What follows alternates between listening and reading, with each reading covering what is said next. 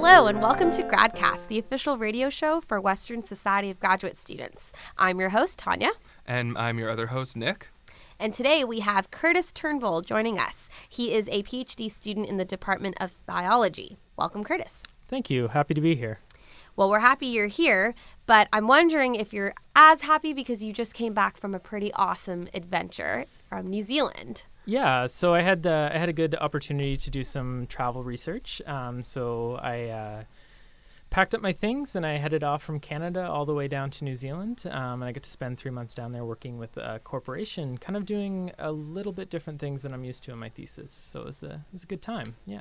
That's awesome. And why don't you tell us how that came to be? So what kind of work do you do here at Western? And then how did that transition you to be involved with the work in New Zealand?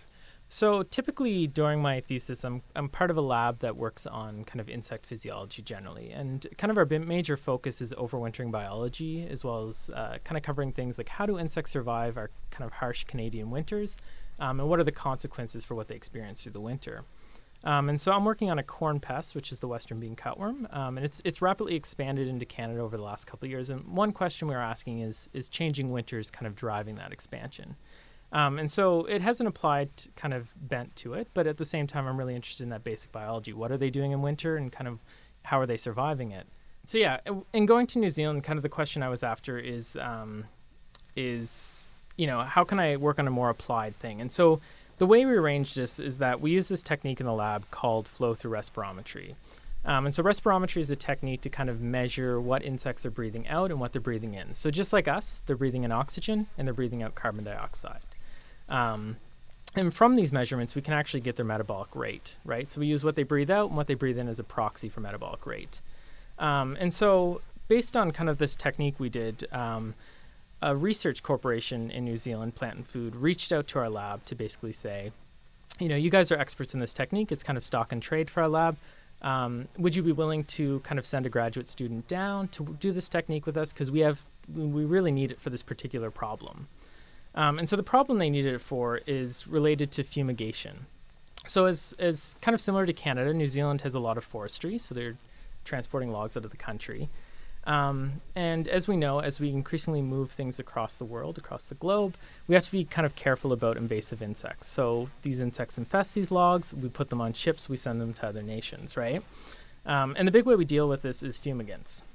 Now, with these fumigants, some of them kind of have unintentional effects on our environment, right? And so a big one is methyl bromide. And this fumigant methyl bromide depletes the ozone layer of our planet, right? And so many nations are looking to ban it as we go forward. So kind of why I was brought in was to try to understand the conditions under which these fumigants kind of affect the respiratory physiology of insects. And so these fumigants really have the purpose to limit these kind of insects from traversing the globe in unwanted ways. Why is that a problem for insects to go across the globe like this?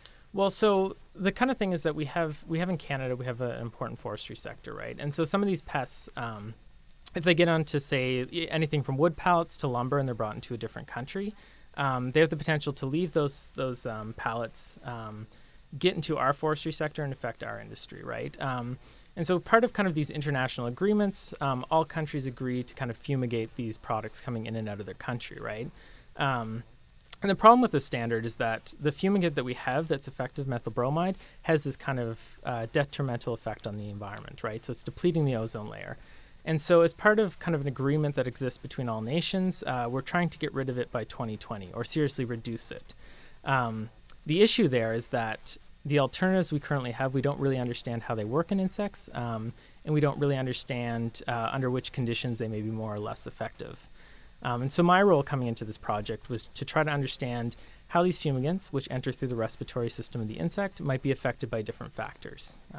So do you look at a specific insect when you do this? Yeah, so for the project, I was working on the golden-haired bark beetle, which is quite a tiny beetle that's spread throughout the world. So it was originally from Europe, and because maybe we haven't always been so on top of our pest management game, they've spread throughout most of the world. Currently not in Canada, so fingers crossed there. But it's a problem in New Zealand. And so when New Zealand cuts kind of their pine, these insects infest the logs, they lay their eggs in there, and then they spread throughout under the bark. The issue there is that other countries will refuse to accept those logs if they haven't been treated before they leave New Zealand. And so a big part of what New Zealand does right now is use this methyl bromide to treat them within the hull of ships as they're leaving.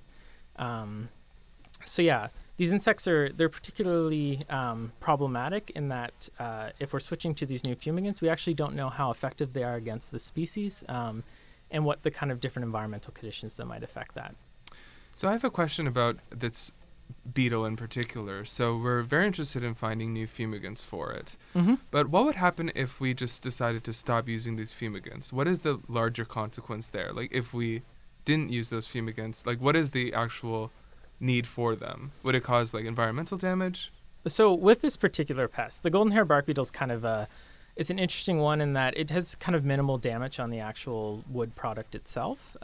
So it's mostly just a market access issue, and the fact that we have an agreement that says we're going to treat all of this type of plant, which is pine, leaving for all kind of insects, right? So that we're not spreading potentially invasive things.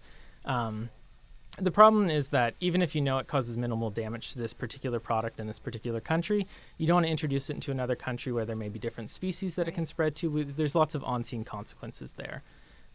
So a big part of this is kind of being good neighbors in an international community, and that means kind of keeping up these standards for fumigation. So with this particular insect, the consequences may not be necessarily that awful, but you can look at other things in Canada like Asian longhorn beetle or emerald ash borer that have been particularly damaging to our country. And of course, if we could go back in time and prevent them from invading our country, we would have, right? And so when these logs are being transported, typically that would be something that's done at sea then. So is the fumigation supposed to sort of be done before, or do you test it at sea? How does it work? So typically it's done kind of leaving port. It can be problematic in Canada, for example, because low temperatures tend to be less effective. But in New Zealand, they can do it out at sea, right, on the way to typically their Asian trading partners. And so what happens is the logs are kept in the hull of the ship, so they're down below, or in the hold, sorry. And in this hold, they apply the fumigant out at sea. All of the crew is, of course, away from the fumigant at that time. And then they do it for a set duration based on kind of standards they've set over the years using scientific testing. And what they find is after that period of time, you can guarantee you get 99% efficacy, and you're assuming that all of the insects are dead at that point. Then when it arrives at port, someone will accept that product, right? And then you can trade it within your country, etc. So when you say the efficacy of the fumigant, that means that there's a certain amount of beetles that are not there? Or, yeah. So the kind of the tricky thing with all of these insects, even if you're looking at one particular species, is that each life stage might be a little different in its tolerance. So you may have one particular life stage that's quite tolerant, and you may have others that are quite susceptible to the fumigant. And we measure this in terms of mortality. So we'll, the classic way to develop it, and this is kind of what I was doing with a plant and food, is you start out doing what's called naked fumigation. So you start out with the insect itself, and you're applying the fumigant to them just in open air. And you look at the percent that die for each life stage, right? And typically that's kind of the first step, and it gives you some information about which life stage is most likely to survive. But it gets increasingly complicated as you kind of try to bring it closer and closer to the real world application. So we have, for example, the next step is that you have them in the logs and looking at how the fumigant is absorbed through the logs and then how much actually reaches the insect. And it all becomes even more complicated when you think that these things are happening in the hull of ships. And we might like to think that the hull of ships is similar to our laboratory and being very kind of standard conditions. But what really happens is you have all of these logs and they may be cut, but they're still respiring. So they're still consuming oxygen and producing CO2. And so the atmosphere of these hulls are changing rapidly during those fumigations, and that can have some unforeseen consequences for the efficacy of these fumigants. And so why I was brought in was really to look at that problem of when these conditions change out at sea, how is that affecting the efficacy of the fumigant? Mm-hmm.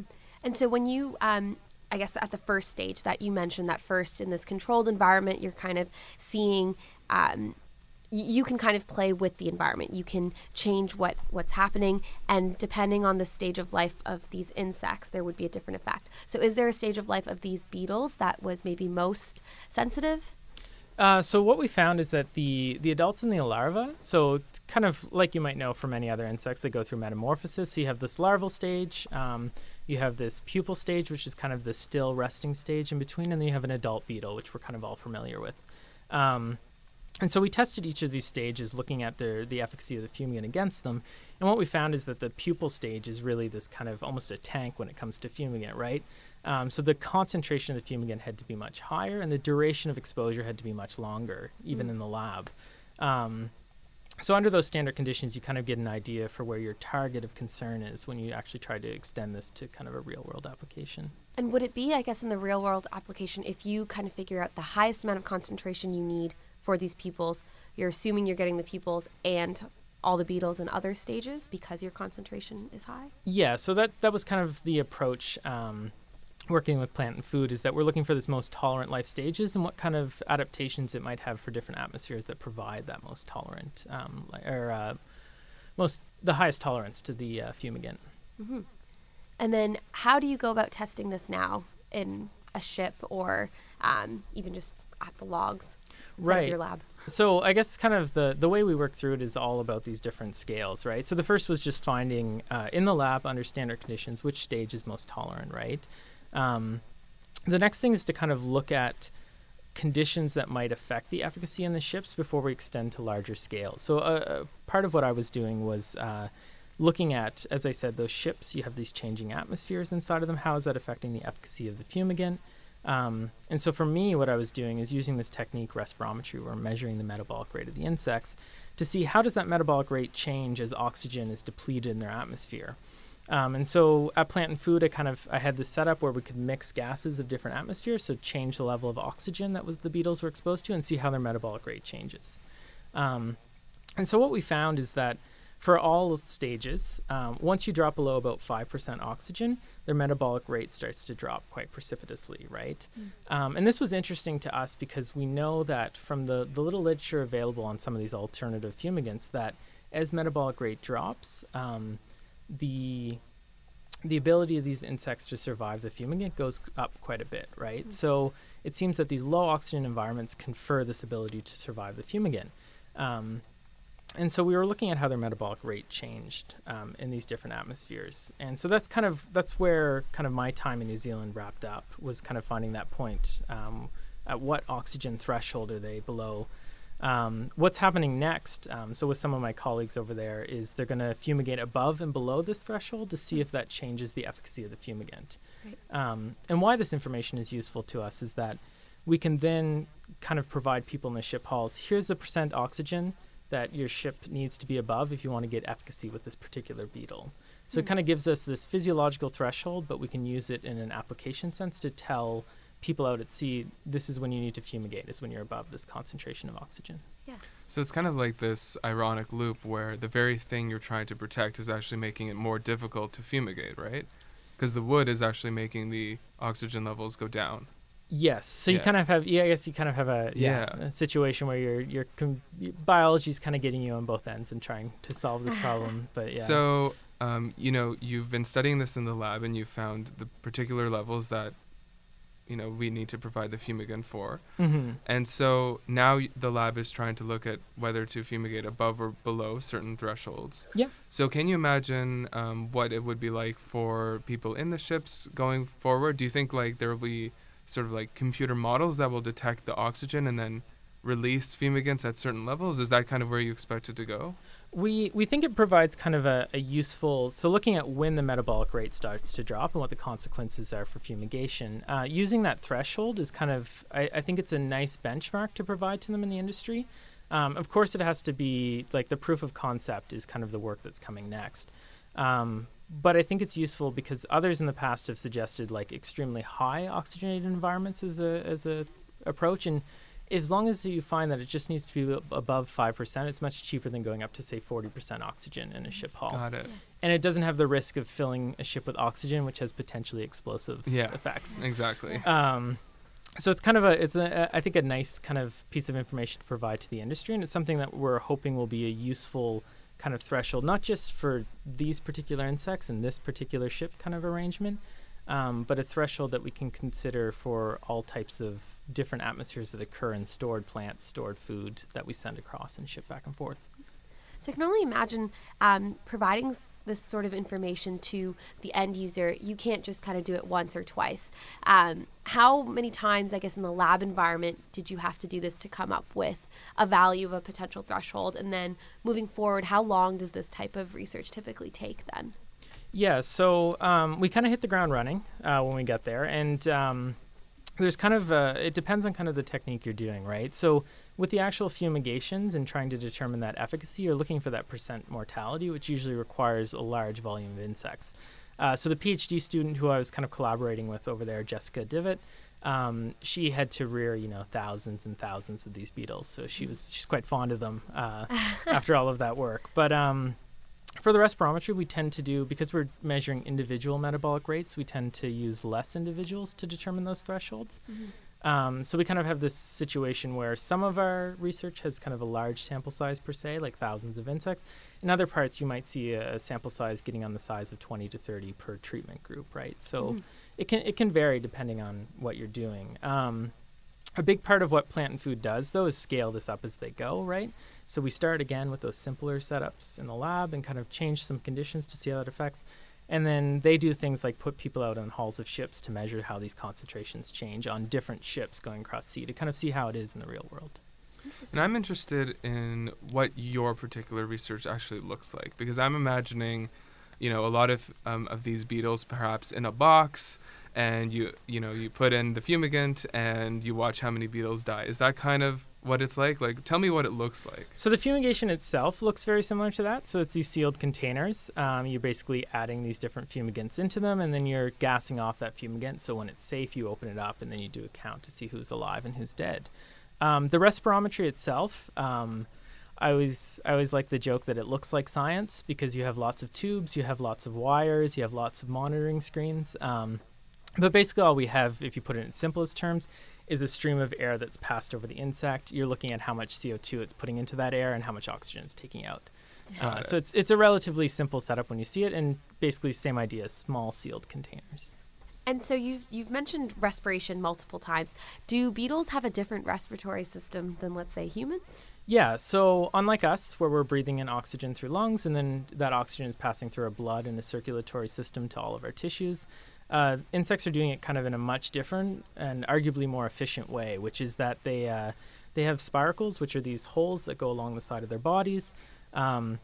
And oxygen diffuses from the atmosphere through these holes through a tracheal system down to every tissue. So the oxygen is actually reaching the tissue in a gas, through those tubes formed.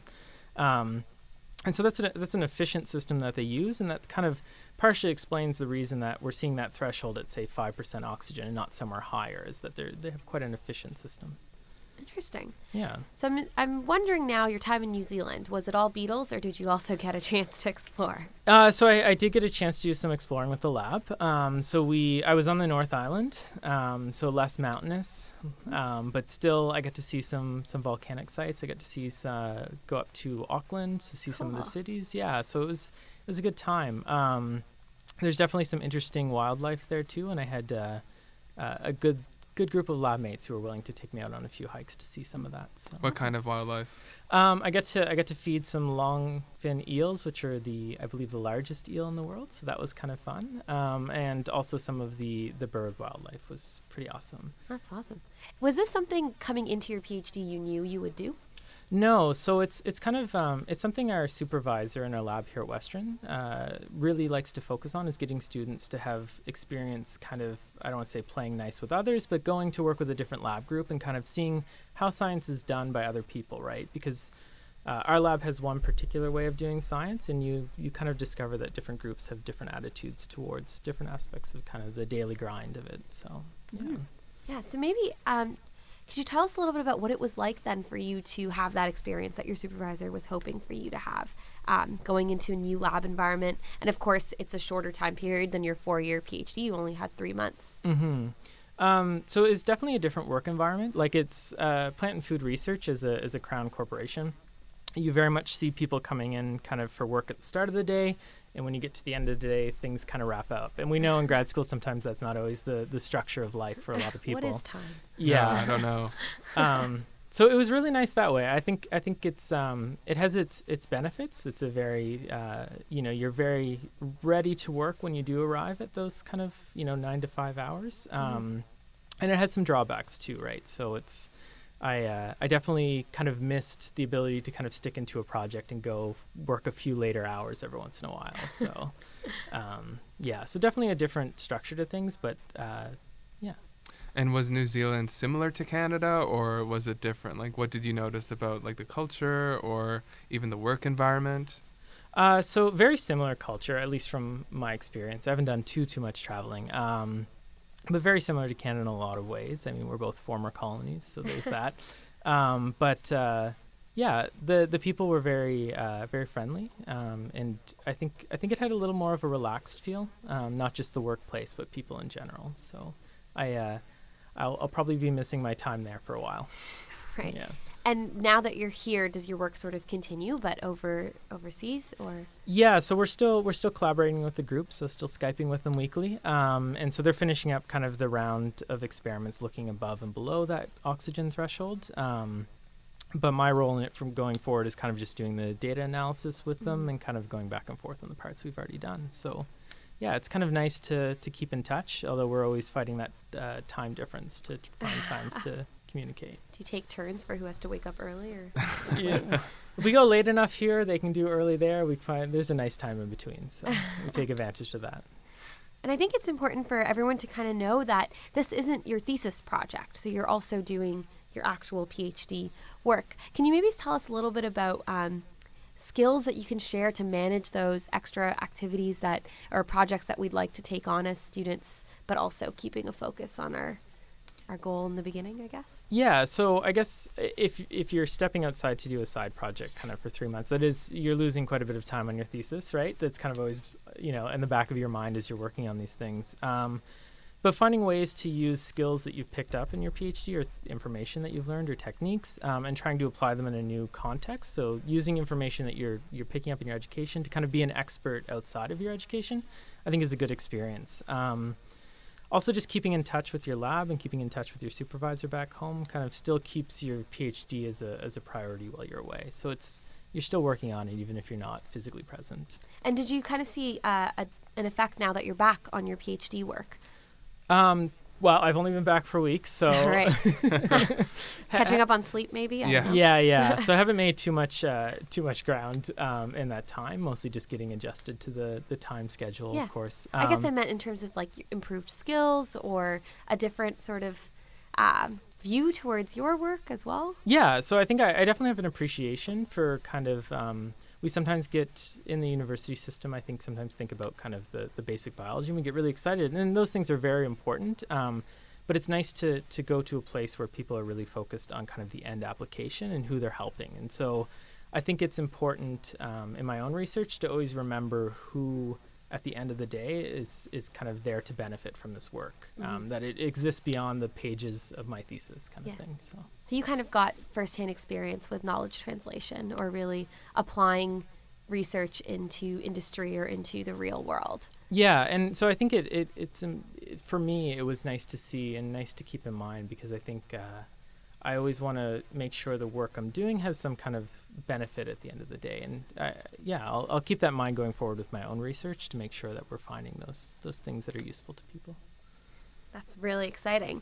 If anyone wanted to sort of learn more about your work, whether it's this project that you've taken on with your collaboration in New Zealand, but also if they were interested in learning more about just your PhD work, what would be a good place for them to go? I guess I would direct people to kind of 2 locations. One would be probably the Sinclair Lab website. So just do a quick Google search for Brent Sinclair at Western. And the other place, I guess, to find information about what I'm doing, it may not be as active as it should be, but I do have a Twitter account, which is just at Curtis Turnbull, so my name. Awesome. One more question. What do you miss most about New Zealand? So the cafeteria at work had a pretty good cake, which was called Lolly Cake. And on my first day there, the lab kind of pulled me aside and like, you guys don't have this in Canada, so just come over here. And So I'm missing it already. I thought he was going to say Beatles. Yeah. But, like, you didn't miss 1,000 Beatles in a box? No. I mean, I do miss them too. But the lolly cake. Definitely need to go back for the lolly cake. That sounds awesome. Well, thank you so much, Curtis, for being on our show. This was GradCast, the official radio show for the Society of Graduate Students. We are on every Tuesday, but if you miss us or you want to catch up on our past episodes, you can listen to our podcasts on gradcast.ca. Also, if you'd like to be our next guest, please email us at gradcastradio@gmail.com. Thank you so much for listening. I'm your host, Tanya, and I'm here with Nicholas. And this was actually Nick's first show, so yay. Thanks so much, everyone. All right, thank you so much for listening.